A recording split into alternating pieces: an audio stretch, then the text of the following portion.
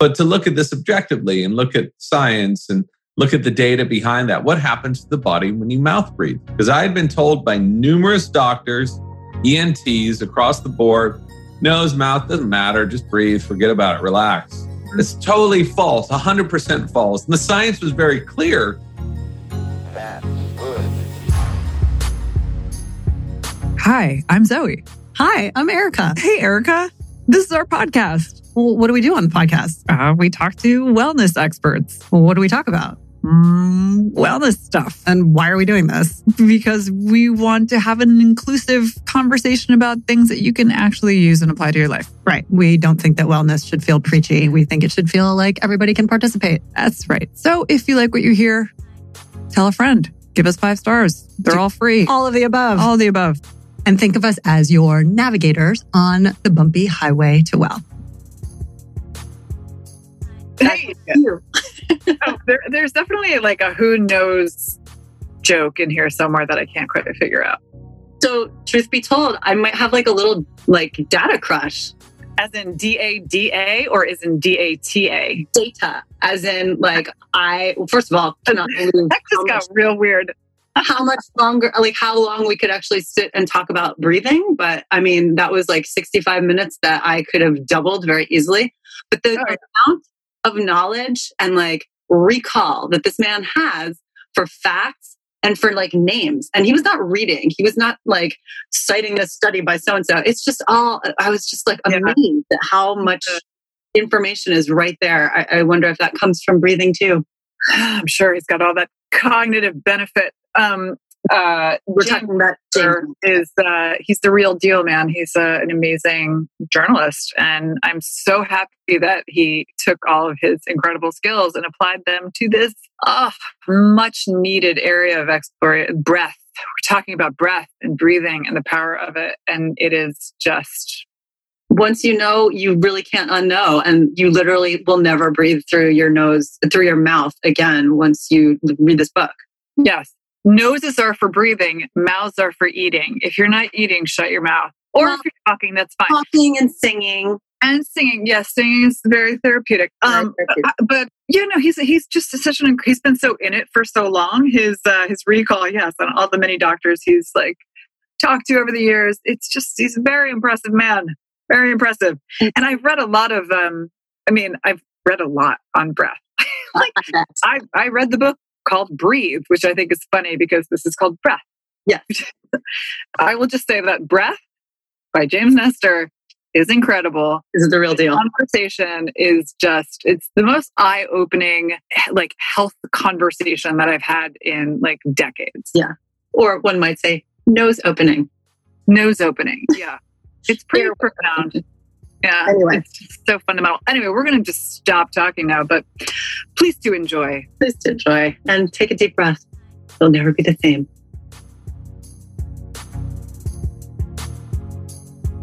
We love giving you ad-free episodes, but you're going to have to listen to this one real quick. Because this episode is brought to you by us. Yes, our brand new brand, Earth and Star, is taking your daily habits like cold brew and matcha and elevating them with adaptogens to give you some ridiculously healthy benefits. Benefits such as cognitive function, calm, stamina, and a huge boost to your immune system, which I think we can agree we all need right now. Our super convenient, ready-to-drink lattes are 100% certified organic and plant-based, made with, what else? Frothy oat milk. Is there any other kind of oat milk today? I don't think so. No packets or tubs or clumpy, weird powder that no matter how much you try to mix it, it never seems to dissolve. Just a delicious little can of magic. We've got all the flavors. We've got cold brew coffee, matcha, turmeric, cacao, which is basically adult chocolate milk. And we are adding 2,000 milligrams, that is no small dose, of functional mushroom extracts like lion's mane and chaga to basically upgrade your everyday habit into a kick-ass functional latte. Kick-ass. Kick-ass. Available at earthandstar.com. Take 15% off with the code HTW at checkout. Earth and Star mushroom lattes. Amazing taste. Healthy as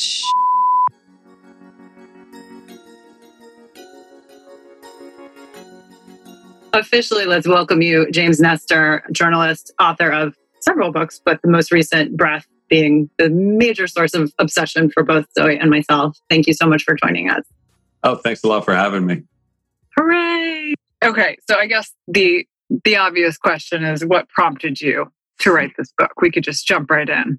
Yeah, it was never anything that I set out to do, to write a book about breathing. And it was when all the pieces of this puzzle started coming together, I was still pretty apprehensive about it because there's so many books about breathing. So specifically how to breathe. You look at any yoga book, it's going to have about 400 different breathing techniques. All of them have names you can't pronounce.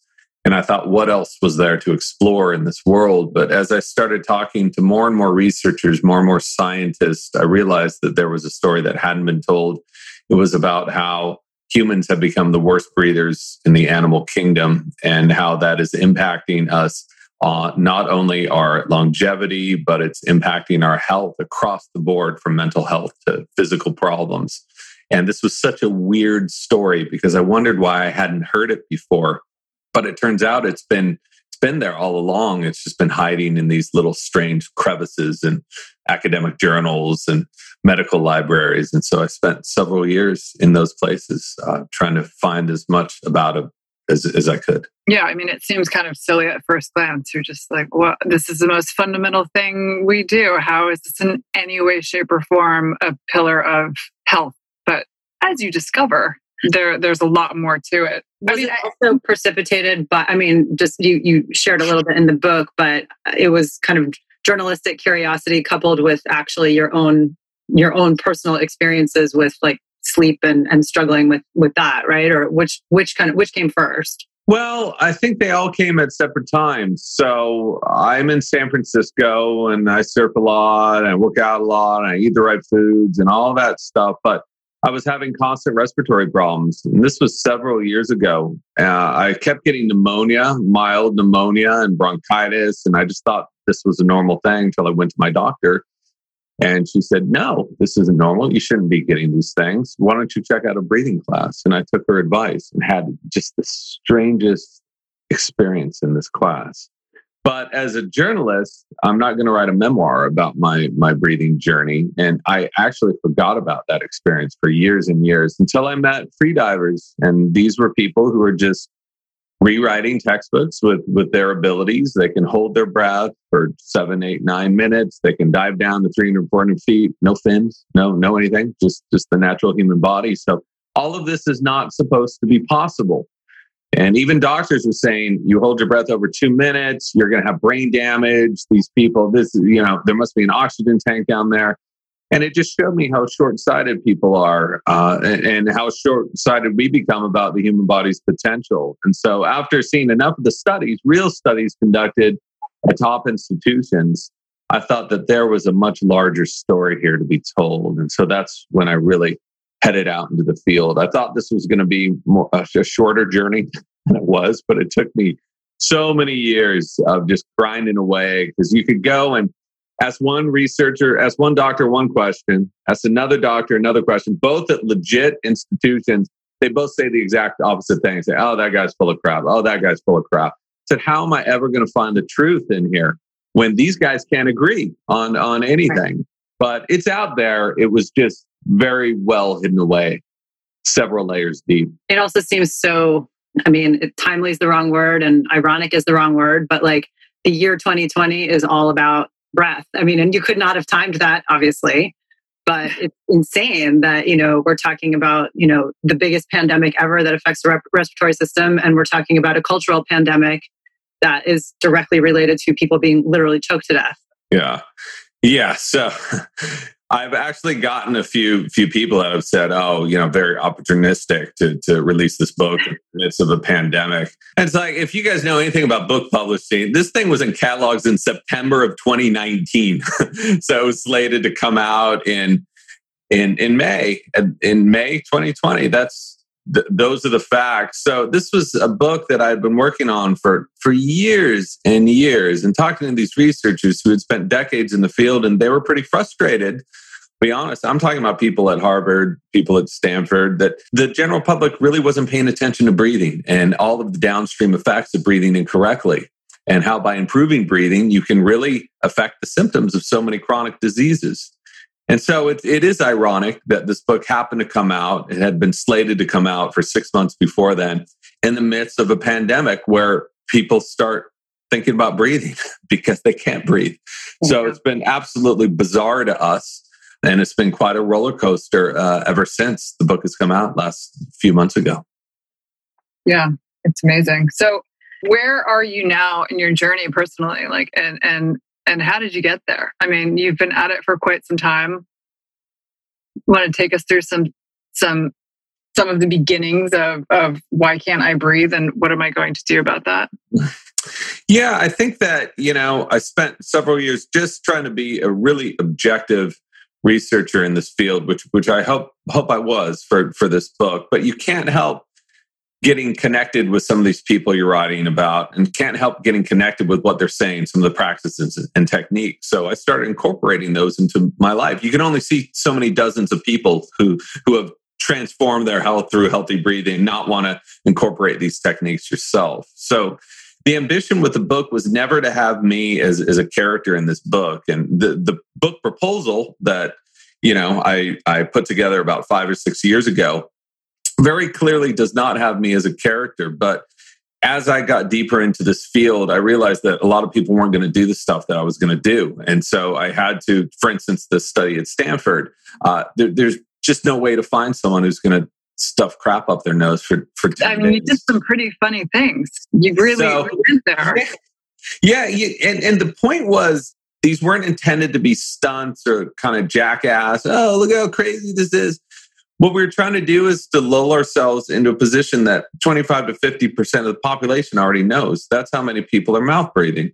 So, but to look at this objectively and look at science and look at the data behind that, what happens to the body when you mouth breathe? Because I had been told by numerous doctors, ENTs across the board, nose, mouth, doesn't matter, just breathe, forget about it, relax. It's totally false, 100% false. And the science was very clear before, but I kind of wanted to see this personally. And I certainly did over that experiment. Yeah, we are some chronic. I have a couple of very small mouth breathers that live with me. I'm going to have to start going in at night and just like clipping their mouth closed or taping them as you suggest. But what is the problem with breathing through your mouth? Can we go through some of the consequences of that? As I just did, now I'm getting very self-conscious of my own breathing. And this episode, I was going to say, I've not taken a breath through my mouth consciously since I started reading this book. It's unbelievable. Well, try writing a book about this stuff for 4 years and become a complete neurotic freak. So I'm just like, oh my God, breathe through I'm breathing too much. So it's not a good look. But the point of all this stuff is to do something for a little while so it becomes an unconscious habit. You don't want to be walking around with your phone with timers going off, with the pulse oximeter, looking at your CO. You don't want to be doing any of that. But it's a good training so that once these things become a habit, you don't have to think about it anymore.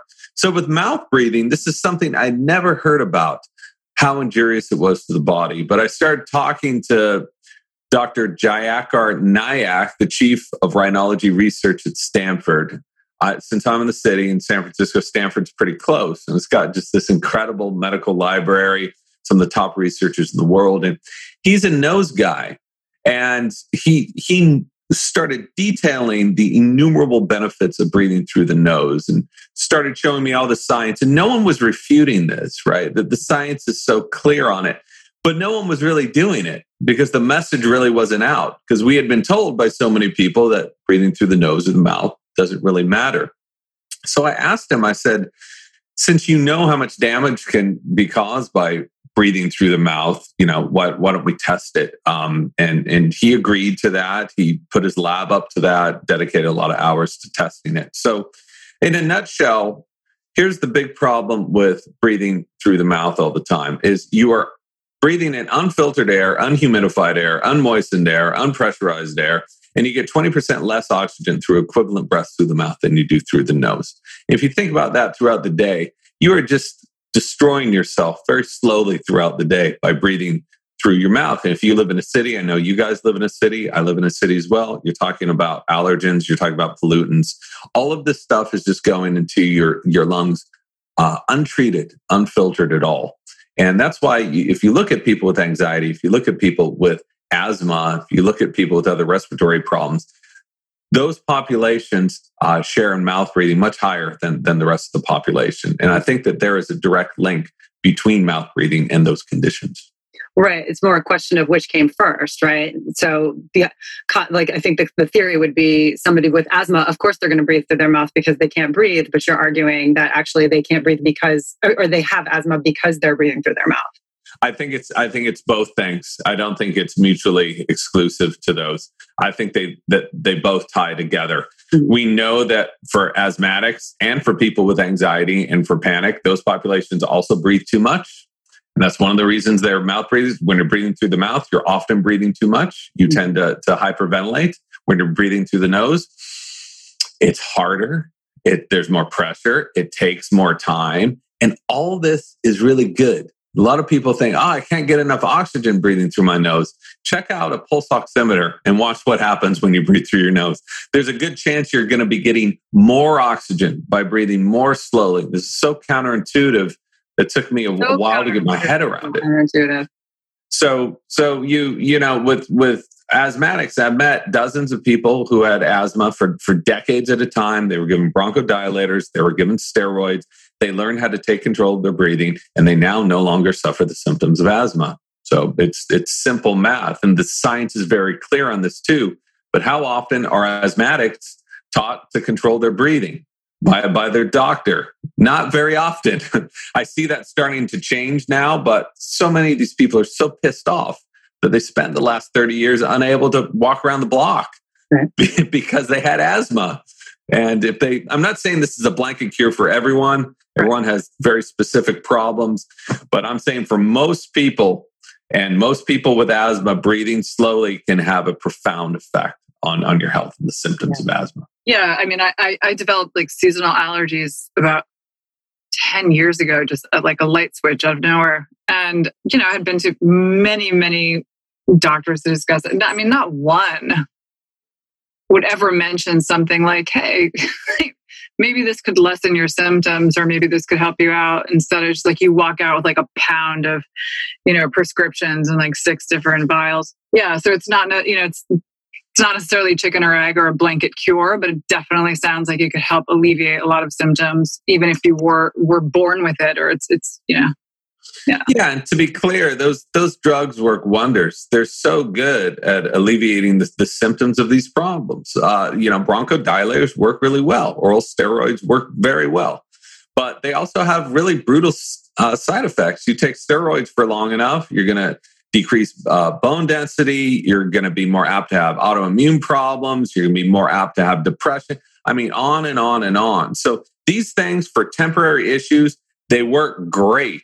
And people, I'm not saying people stop taking them, keep taking them. But if you incorporate healthy breathing practices, as the science is very clear on this, you can start to taper off. A lot of people are able to taper off pretty quickly from this stuff because they're breathing efficiently. I mean, you think about asthma or a panic attack, what happens is you get nervous, you can't breathe. So you breathe more and more, and you breathe more, and you exacerbate this attack. That's what happens. So you cause inflammation throughout your body and inflammation throughout your throat. You constrict your throat and you have an attack. So again, there's not a lot of controversy about this. It's just that message has not been made very clear for a lot of people suffering from these problems. So those are the respiratory problems, which in some ways feel a little bit intuitive, right? Because you just associate these things with actual breathing. But I found it fascinating that it goes so much deeper than that in terms of other issues that can be addressed by adjusting your breathing, there was a whole piece on scoliosis, which just blew my mind. And then once I read it, I was like, oh, that totally makes sense. Like, of course, if you actually expand your capacity in your lungs, then of course the shape of your body might change a bit. But can you talk a little bit more about the sort of, I guess, the more surprising or less intuitive impacts that this can have? Sure. And that was one of them. That story was just so bizarre to me. But then just as you had said, when you start thinking about it, of course it makes sense. We have these two huge balloons right here, right? For an adult male, it takes up about 6 liters, 6 or 7 liters. So your posture is going to affect your breathing, and your breathing is going to affect your posture. You can take a deep breath, and you notice what happens to your posture. If you're hunched over all this, like this, like so many people, breathing right here, your posture is terrible. It's awful. So she was an extreme version of that, Katerina Schroth. And when I stumbled across this, I said, there's no way this is real. Right. But it was written in a scientific journal. And then there's pictures so you can see for yourself. And the fact that she developed this to not only straighten her spine through breathing, but then taught it to hundreds, even thousands of women to do the same. There's x-rays of these women, there's pictures. And so for decades and decades, she was derided by the medical establishment in Germany. They told her, you're not a therapist, you're not, what are you doing? No, stop it.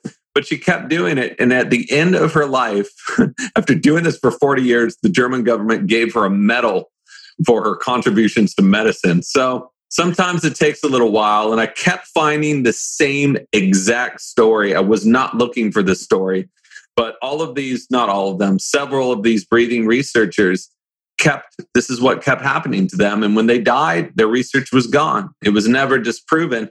It just disappeared. It was so frustrating after a while. Yeah. I mean, you talk about so many of those stories in your book. I mean, they're really mind-blowing. I kind of want to go back to some of the things that you did to yourself, because you really went to great lengths. And I mean, we could just bounce around and edit it however we want. But I feel like what was so interesting to me was, around sort of like the orthodonture in this country, and just sort of evolution of our taking it back to our ancestors and getting the full story from the beginning, and how we arrived at this place we are now, which is just like crooked teeth, small jaws, and the rest, and the consequences of that for health. I mean, it was just a fascinating subject. Yeah. So what happened was about 300, 400 years ago, our mouths started getting smaller and smaller and smaller, so small that our teeth no longer fit. So they started growing and crooked. This is the first time in human history that this happened on a mass scale. If you think about it, it's just mind-blowing, because I had learned in biology classes, anthropology classes, that evolution meant progress, that we're just getting stronger, we're getting taller, we're getting fitter. Totally not true. If you go out into a city right now, you are not looking at progress in the human body. If you look at the list of diseases, 30, 40% of the population now obese, 10% has diabetes, 10% has that. This is not progress. We've changed in ways that are not advantageous to our health at all. And our breathing has taken one of the biggest hits. And to see this for yourself, just look at ancient skulls. Something I spent a long time doing. I never thought I would be looking at ancient skulls, writing a book about breathing. But if you look at these skulls, I've gone to labs, I've gone to ancient burial grounds. They all have straight teeth.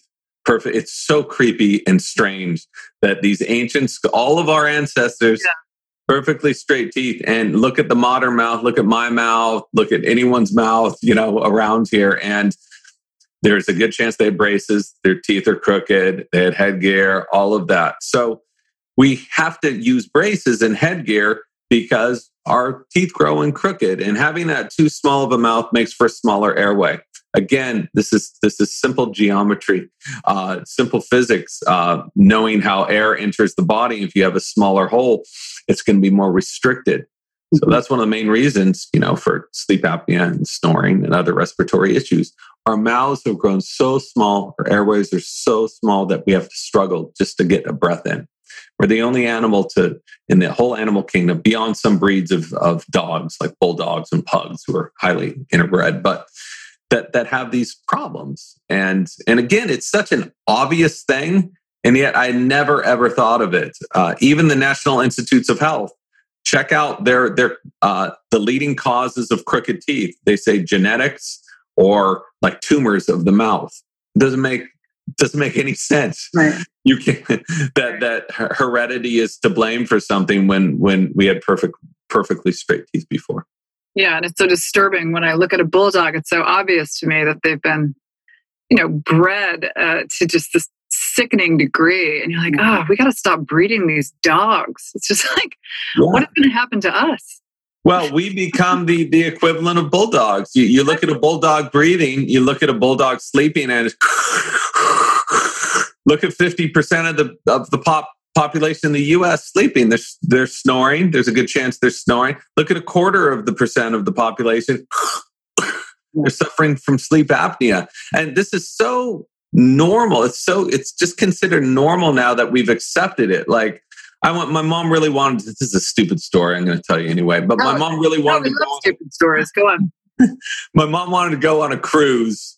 My mom's old. Right. She wanted to go on a cruise to Alaska. I'm like, oh God, I don't want to go on a cruise. But it's your mom, and you go on a cruise, right?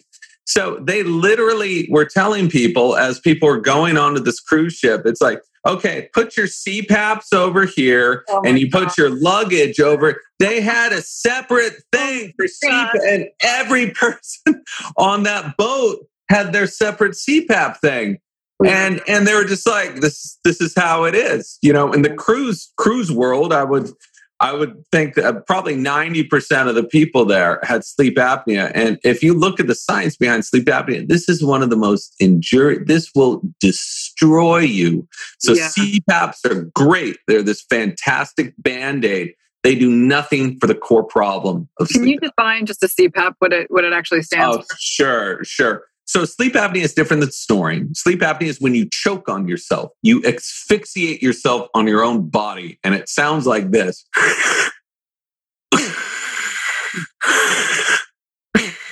So people do this all night. And when you're choking on yourself, you're in the state of stress. So your cortisol spikes, your adrenaline spikes, blood sugar goes up. And this is why sleep apnea can cause diabetes. Who would have thought our breathing could cause diabetes? There you go. CPAPs are these machines that force air. It's like a terrestrial scuba tank, right? It forces air into your body. This is where we're at, everybody. This is humanity. We have to wear. By the way, going to bed with a spouse wearing a CPAP. That's the sexy time formula. Yeah, and again, I want to make something very clear. CPAPs are total lifesavers for people with sleep apnea. These things do miraculous jobs. They're doing nothing for the core problem of sleep apnea, which is a mouth too small for your face. Right, and that's, I think, a lot of what we spend so much time talking about in this, in this podcast and in this world in general. Like, we've gotten really good at treating problems. CPAPs are great for people who need them. But, and pharmaceuticals and meds are great for people who need them. But we're doing so little as a culture to actually address the root issue. And that's, certainly our mission, being wellness people and ourselves. And it's just amazing that even something as simple as breathing actually does need to be corrected and fixed and addressed. And it can be, which is the craziest part. And I think somebody would say, well, it's not like you're going to change, evolution from one generation to the next by adjusting your breathing. I'm like, actually, if you're reading the book, you can change your own. Yeah, you can change your own, and you will. So that's a known. If you're looking at someone's mouth, if you just say it's hereditary. Everyone in my family has crooked teeth. They have too small of a mouth. They have snoring. They have sleep apnea. You can willingly affect your mouth size, even when you're old in adulthood. So this is especially effective when you're young. And that's what they're finding. Starts at infancy, breastfeeding. But after that, it goes into eating hard and regular whole foods. Eating regular, isn't it? What a concept. Eat regular food when you're young.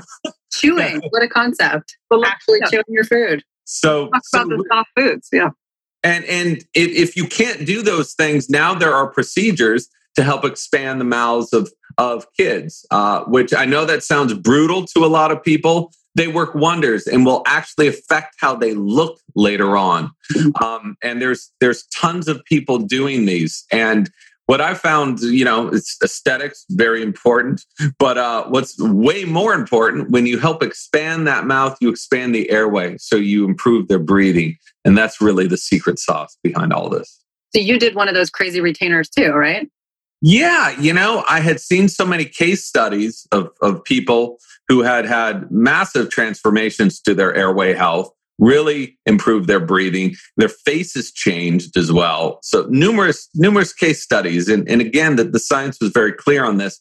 But as a journalist, I wanted, I could use a lot of help here. I could use a larger airway. Who couldn't? Because I had all of those problems growing up with mouth breathing and braces and extractions. So I did this for a year. I wore an expanding device every night.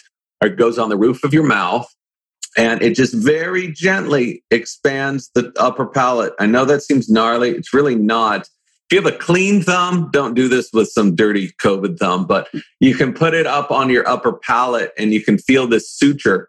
Mm-hmm. So there is a crack in your upper palate that can actually spread apart at virtually any age. So you can expand your mouth. And when you expand your mouth, you help to expand your airway. And you also build bone in your face, which is so bizarre because we're told you can only lose bone after 30. Wrong. And I showed that in my own body with CAT scans before and after. I grew all this bone in my face. Like within a couple months, my father-in-law was just like, dude, what? Whoa. He's a pulmonologist and he did not believe any of this. And I showed him the science. I showed him the data and he is, his mind was blown and he's a little bummed. He's learning about it now and didn't learn about it 40 years ago when he was in med school. I mean, how humbling for him. It's like, that's a lot of information. That's like a mind-blowing realization to think like we have been told, yes, and especially women, like you're going to lose all this bone density, especially at the age of 60. And, you're talking about this expander that can actually increase your shape, size of your mouth, the bone density, all of the rest. Ideally, it's used, I would assume, like at the younger ages because you're a little bit more malleable or whatever. But to learn that you can actually gain bone density, increase your bone density. How much did you just like the actual size? How was it measured? I gained 5 pennies worth of bone in my face in a single year. Like a stack of pennies. Yeah. That's like a small amount. Oh, it looks like an inch. I don't know. Yeah. It's insane. And that's spread throughout your face because the human body is always seeking balance. Nature seeks balance. There isn't a gene for asymmetry, right? But there's a lot of genes for symmetry. So it goes where it's needed. This is how stem cells work. And the really cool thing about all of this, beyond that, which is cool, is that my airway health, the before and after scans of my airway are massive improvements, about 15 to 20% in a year. So anyone can do this. And there's a lot of people doing this for snoring and sleep apnea. They no longer snore. They no longer have sleep apnea after they wind their mouth. Duh. Of course they don't because they have a larger airway. So it's not too much of a leap of logic. Yeah, and it seems like we're so convinced that the only reason people have sleep apnea is because they're overweight. Yeah. Right? Certainly ties into it. So to be clear, like the heavier you are over the weight you should be, the higher your BMI, the more of an increased chance you're going to have of sleep apnea because you're gaining fat around here. It tends to clog the airways. But it's the same thing with weightlifters. If you see these dudes out at Venice Beach, they're all slicked up, they're all lifting weights. You think that this is the pinnacle of human fitness. These guys die in their 40s and 50s all the time because they can't breathe, because there's way too many muscles around here, which is why they take this position. If you look at these guys walking around, they crane their heads out because that's how you can open your airway. So it's fascinating stuff. And that's the same thing we're kind of starting to do with our like text neck, right? Yep. Like, what was it? The death posture is what we called it in your book?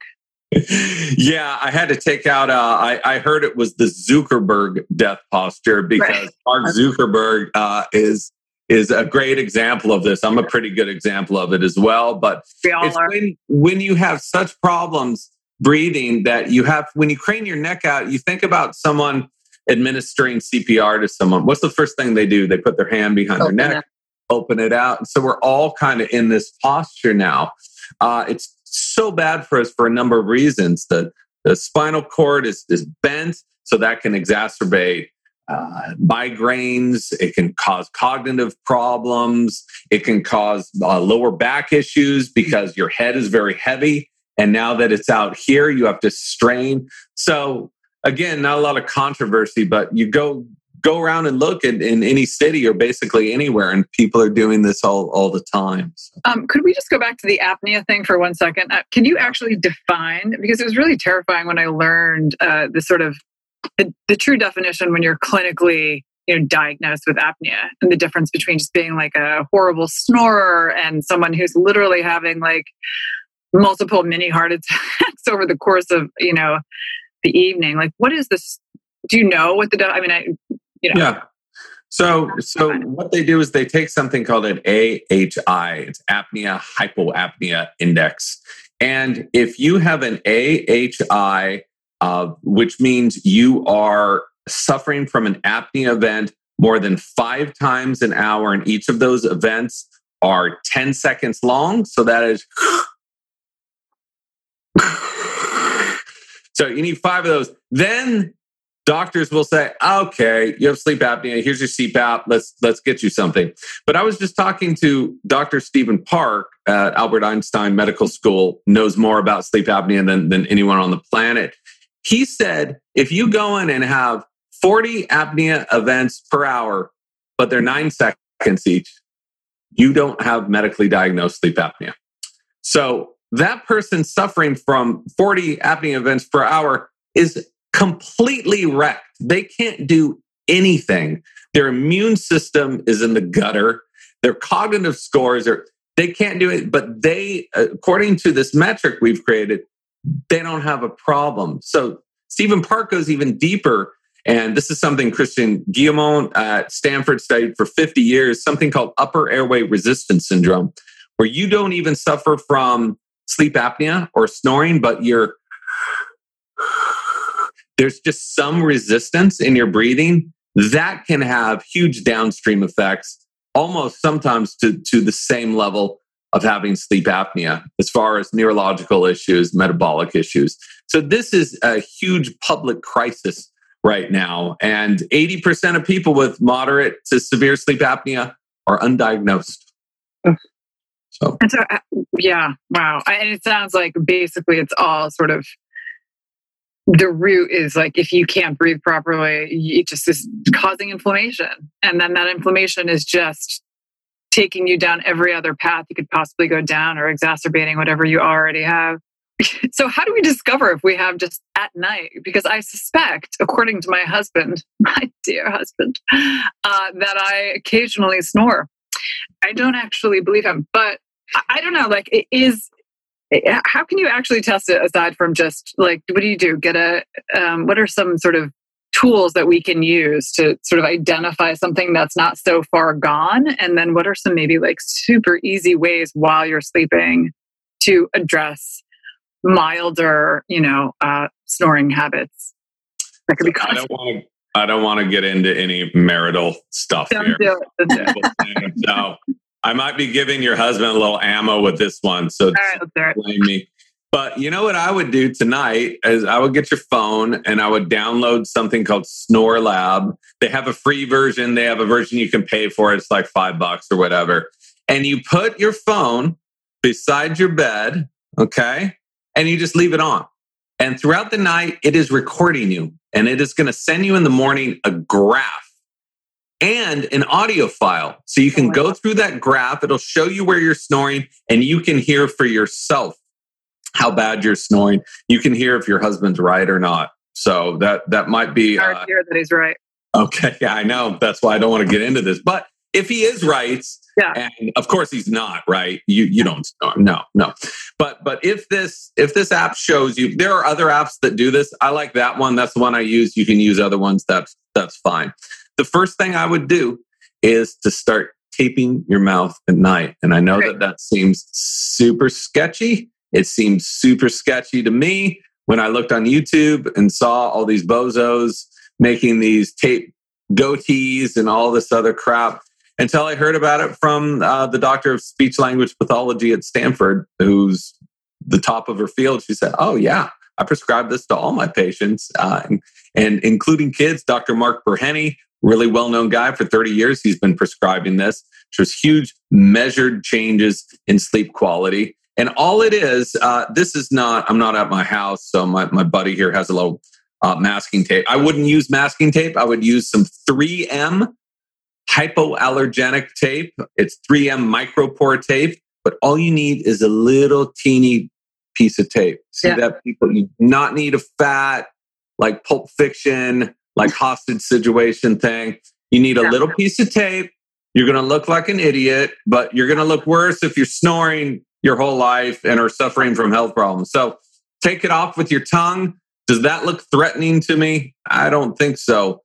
This completely changed things for me. And I've gotten hundreds of emails of people who have been snoring for decades, even with light or moderate sleep apnea, which really blew me away, who say that they no longer suffer from these problems with a teeny piece of tape. And they are so pissed off that no one has told them this before. So I would be pissed. That is just that's a shitty thing to realize late in the game. But the only reason I don't think I sleep with my mouth open is because I grind my teeth and I clench my jaw and I sleep with a night guard because it's that bad. And I have since I was, teenager. What, is there any kind of difference? I assume a large portion of the population grinds their teeth or clenches their jaw, particularly when they're asleep.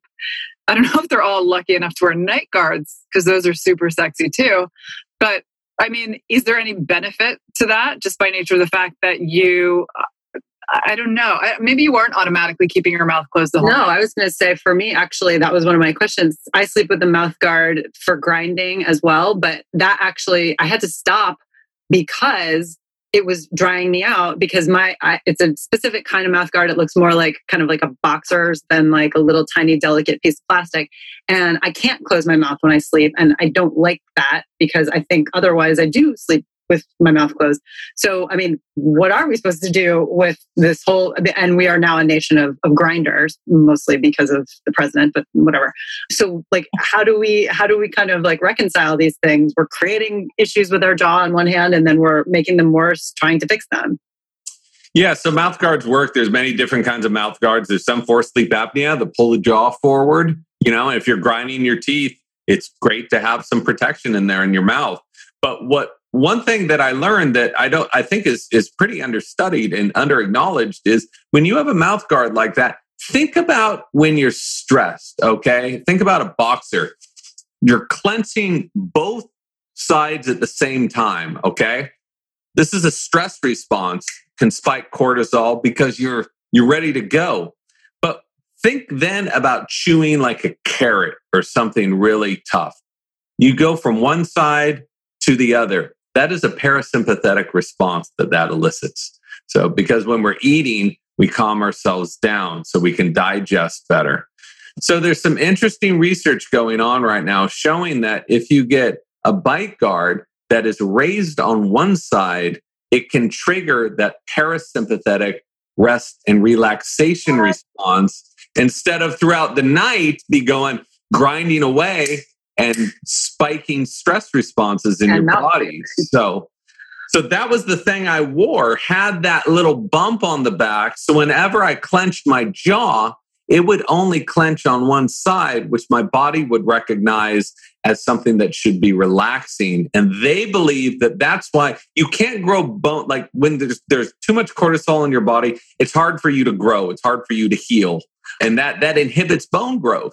So, which is one of the reasons why kids with sleep apnea and have other sleep problems or breathing problems have growth problems. So by keeping yourself calm and relaxed, you can help your body to restore better. I want to be totally clear with everyone. This is an evolving area of research, but the basis of that makes perfect sense to me. And I saw the benefits myself. Yeah. That's interesting. Well, just for people who are listening and do actually grind their teeth and do sleep with a night guard, there is a type that I have that doesn't allow your teeth to touch. And it only covers the first 5 teeth on the top only. So it's leaving a space. It's actually... Can you close your mouth with it? You can close your mouth, yeah. But you cannot clench your jaw shut. Right. I'm calling Dr. Leliev again. Call Dr. Leliev.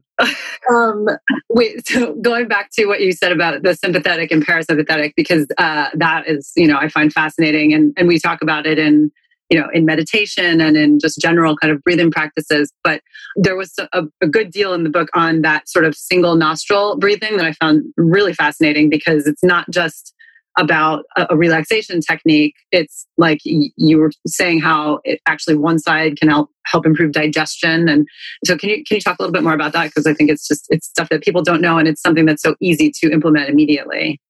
Sure. So anyone that's been to a yoga class, there's a good chance you've done a little alternate nostril breathing either before and after.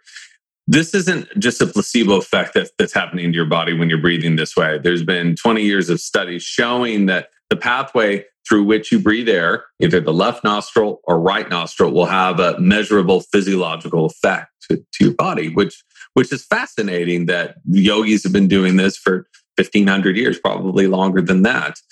But the gist of this is that when you breathe through your left nostril, this is more of a relaxation response, okay? It's a calming response. Your heart rate's going to go down. Blood pressure's going to go down. It's associated with cooling of your body. And they've found that left nostril breathing is more closely linked to right function of the brain. And the right function, this is super confusing, I know. Right function of the brain is associated with more creative tasks. Like left-handed people. Yeah, and I don't know if you ever saw the Jill Bolte Taylor, I believe that's her name, Stroke of Insight, where she lost function of the left side of her head, and she was like, "Oh my God, the world is beautiful." So that's a great extreme version of just having the right side of your brain tuned on. I'm going to tape my left nostril shut and only breathe. Wait, did I tape your right one shut? Right. You want to balance. You want to balance that. There was a study, speaking of that, and now you've really got me riffing here, at UCSD, where they found this woman who had serious schizophrenia, and she was seeing hallucinations all the time. And they noticed she was so left nostril dominant, they hypothesized that she was just triggering the right side of her brain all the time. They had her switch to balance out, and the hallucinations almost disappeared just by that. That's an N1 study. It doesn't mean too much, but the fact that it was done at UCSD, I think, is pretty interesting. So the right nostril is associated with heat. It's associated with stimulation. Blood pressure is going to go up. Heart rate's going to go up. So you can game this, and there's like 4,000 different ways of doing alternate nostril breathing. But the point for most of these isn't just to calm you. It's not just to activate you. It's to reset your brain, reset your body, rebalance you, because you don't want to be sleepy and chilled out all the time. You want that balance. Sympathetic response is really important to be able to turn that on, but so is parasympathetic. So to establish that balance is exactly what those breathing techniques do. So interesting. And can you talk, because there are so many different breathing techniques, but I feel like, between Wim Hof and what you're describing, it's all they all kind of overlap somehow.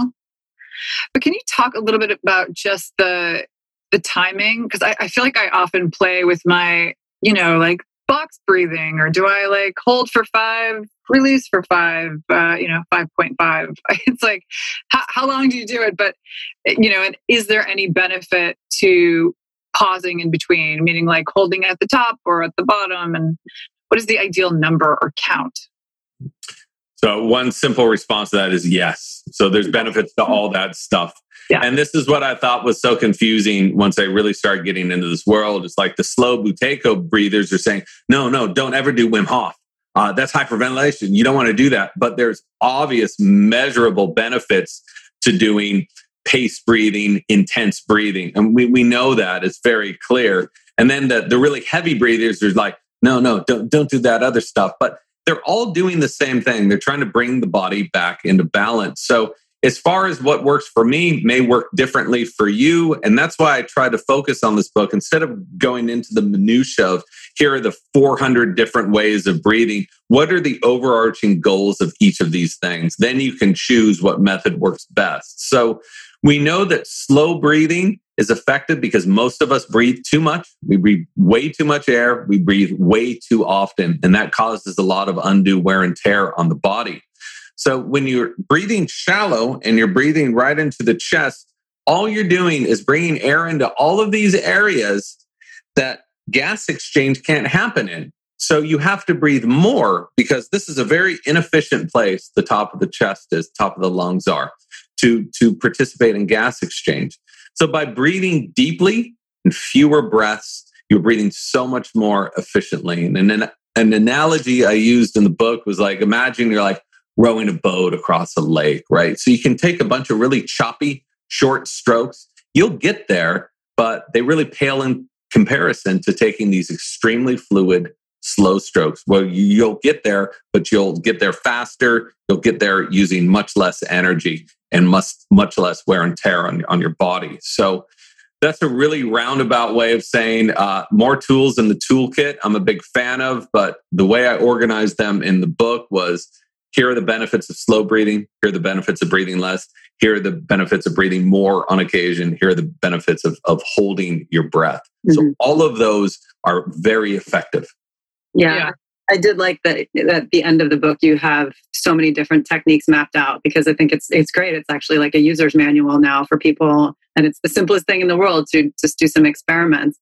But I mean, kind of dovetailing off of what Zoe said, we've spent a lot of time, we've talked to a lot of both sleep experts and meditation folks. And it seems that the common kind of accepted practice there is that as long as the exhale is longer than the inhale, that is bringing you into that kind of state of relaxation. But I wasn't necessarily seeing as much of that in your writing. It seemed more kind of balanced. It's like 6 in and 6 out. I mean, do you have a position on that? It depends on what you want. Before I go to sleep, I'm exhaling more than I'm inhaling, because the longer you exhale, the more you're going to relax yourself. And you can see this right now. You can place your hand on your heart and you can take a breath in to about 3 and exhale to about 8. Mm-hmm. As you exhale, you're going to feel your heart slowly beating, slower, slower, slower. So you can use these different levers of inhaling and exhaling to put your body into different mental states and different physical states. If I'm breathing in, if I'm inhaling more than I'm exhaling, I'm going to be stimulating my body. If I'm breathing faster, I'm going to be stimulating it more and more and more. So another technique that I use is 4-7-8 breathing, made famous by Dr. Andrew Weil. That's inhaling to a count of 4, holding for 7, exhaling for 8.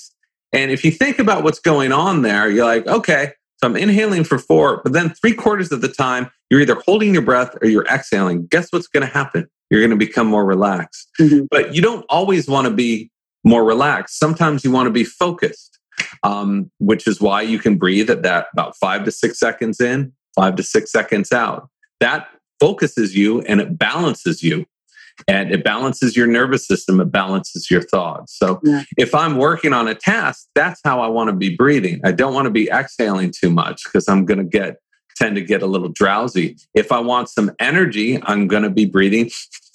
I'm going to be breathing very, very quickly, and I'm going to be inhaling more than I'm exhaling. So again, there's dozens and dozens of techniques you can use to do this, but they're all like rotating. They're all variations on the same theme. Yeah. I'm just like hyperventilating. Whatever ones you want, you know. I know. I'm like picturing you, that guy in the corner, and like, what's he doing over there? Like, oh, he's just energizing. Don't worry. Just getting ready for a run. Well, that actually, I do have a question on that. Sorry to cut you off, but exercise, because this is a big one. Wait, before we go to exercise, just one more on this breathing thing, because I don't know if this has anything to do with anything. I hope it does. But when I'm practicing a lot of these different techniques, whatever the timing is, I don't know if this is psychological or what is the physiological thing that's happening. And I know you're not a doctor, but I feel like you'll probably know the answer to this. I will often start to yawn. I'll just in the middle of whatever it is, if it's box breathing, if it's just an equal, even exchange, I'll just I don't know if I'm panicking because somewhere in the back of my brain, I think I'm just not getting enough oxygen, and I'll just have to physically, take in this huge gulp of air and just start yawning. I'm I don't think that's because I'm relaxed and sleepy. So we normally yawn when CO2 rises in our bodies. When we start getting sleepy, okay, we get sleepy and our breathing slows down. And it slows down to a certain level that we sense this rise of CO2. We think we need more oxygen. So we go, what that's doing is resetting our respiratory pattern. And what Dr. Andrew Huberman has found at Stanford, he's been studying this stuff for the past couple of years. I was just talking to him about this, is that we can choose to yawn. And when we choose to yawn, it resets us and it's extremely relaxing. So if you see a dog or even a lion or other animals out in the wild, right before they conk out, they go, and then they conk out. So you right now, you mentioned that you've had you feel anxious sometimes. So your threshold for CO2 is probably pretty low, as is most of ours. Our threshold for CO2. So the higher that threshold gets, there's likely a chance that you are not going to be yawning as much, because your body is not going to associate that increase of CO2 with being tired or not having enough oxygen. And a great way to reassure you and everyone else that you're getting enough oxygen is just put on a pulse oximeter. Mm-hmm. The new Apple Watch has a pulse oximeter on it, which I think is so amazing. But other rings and other things you can wear. And you're going to notice, I think you'll be surprised, as I was certainly surprised when I started doing this. My oxygen levels are never going down. So even when I was exercising, I was like, I can't breathe. That trigger to breathe is not dictated by oxygen. It's dictated by an increase of CO2. And this is something almost everybody gets wrong.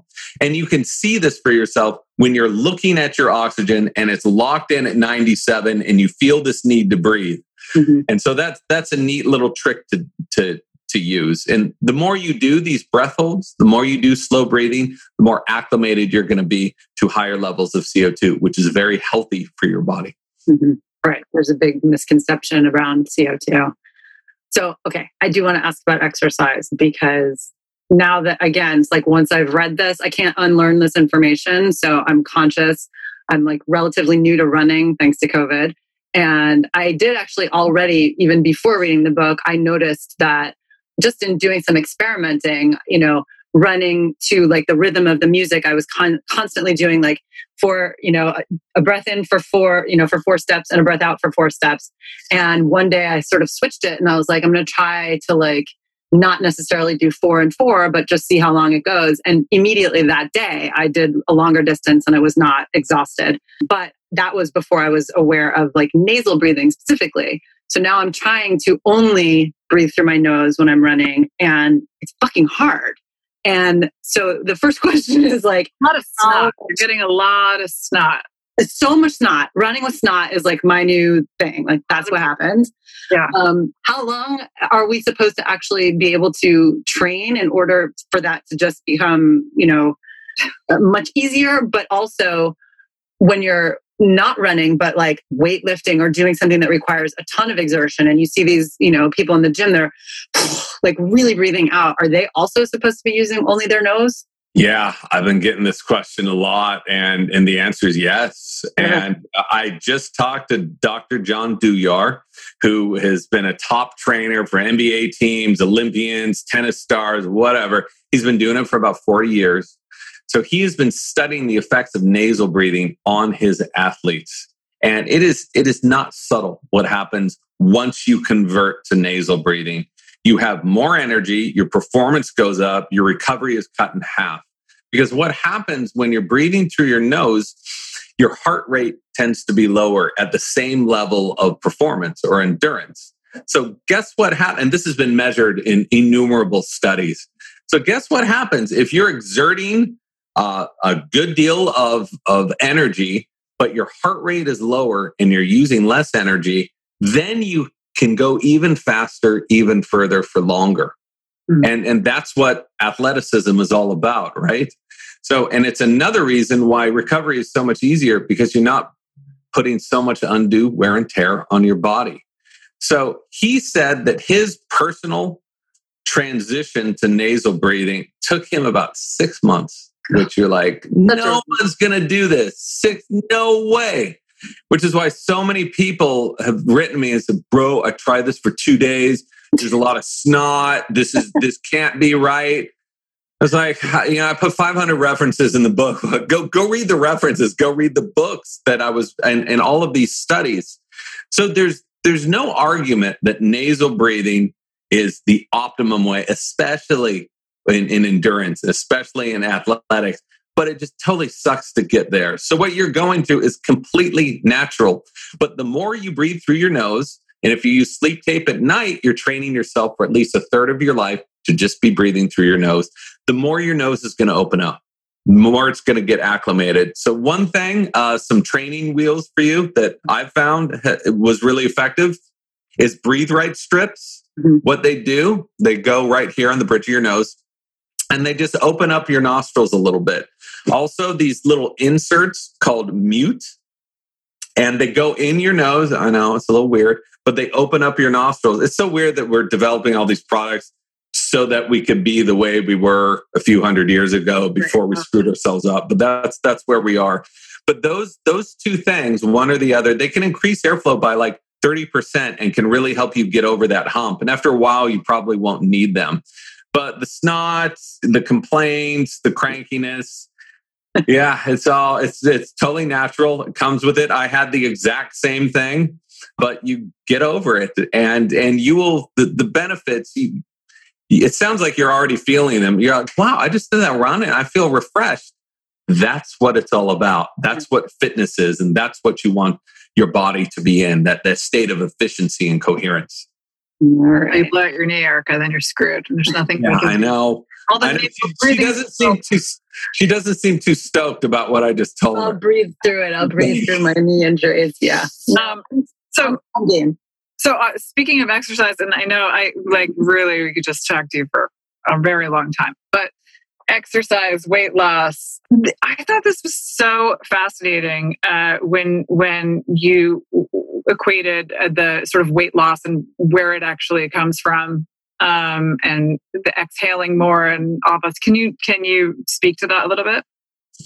Sure. So I had always been told that when we lose fat, we burn it off, right? I mean, most people have been told that. And most people, even in the medical community, thought that as well. You're losing fat, you're burning off. But what does that mean? Things just can't burn off. Like energy has to be transferred to another place. And so this researcher, this physicist in Australia, Meerman is his name, that equation didn't make sense to him. He lost 30 pounds. He said, where does my fat go? So it turns out that if you were to lose 10 pounds, 8.5 pounds of that comes out through your lungs. So we exhale. Our lungs are the weight regulating organ of our bodies. Yeah. The other 1.5 pounds will come out through sweat and through water vapor and through waste. So that's where your fat's going. And you need oxygen to burn fat, which is why you don't want to be in this anaerobic state for too long where you're just burning glucose.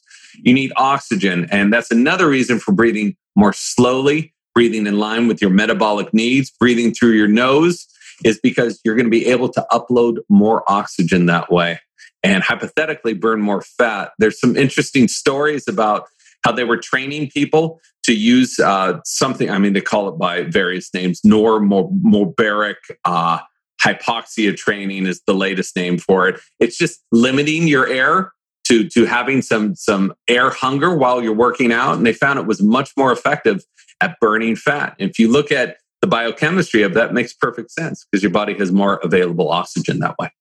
So fascinating. So fascinating. I would never expect that. I have two more questions. Well, one more. Yes. One two-part question about athletic performance and oxygenation.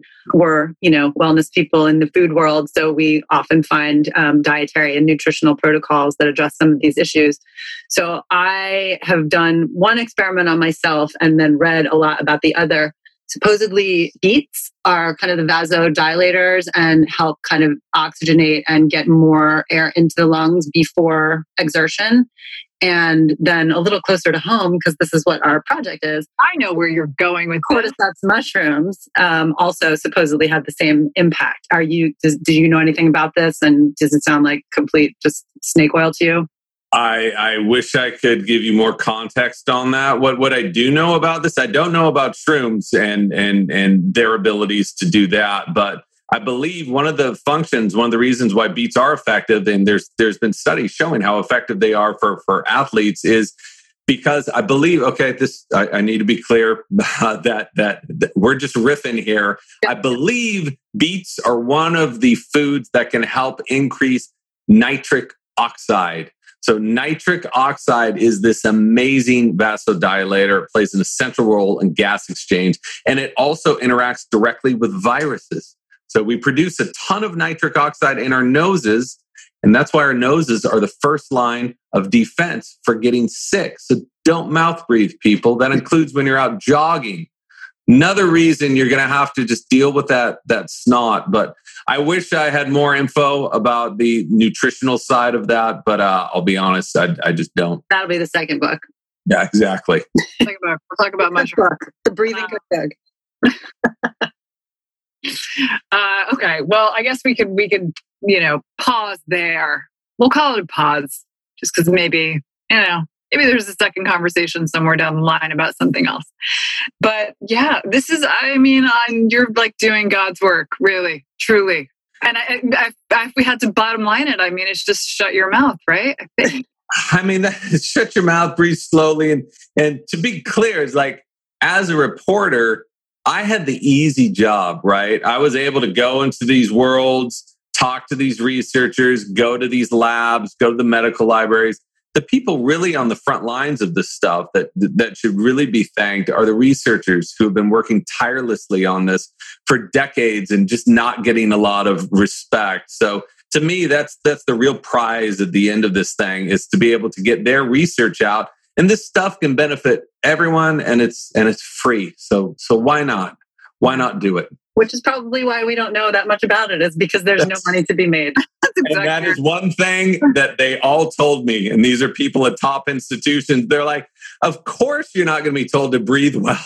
You're going to bring down that America will no longer be open for business if everyone gets healthy. So that's what they said. That isn't my opinion. I'm not that crass. But I heard this from virtually every single doctor I talked to, which, man, is that depressing. But now that we have the power, we have the knowledge, we can help to fix ourselves with these simple hacks. Knowledge, breath is power. James, thank you so much. This is unbelievably useful and fascinating. Thank you guys very much. Thanks for having me. Thanks for listening to HTW. If you like what you hear, please subscribe and make sure and rate us on iTunes.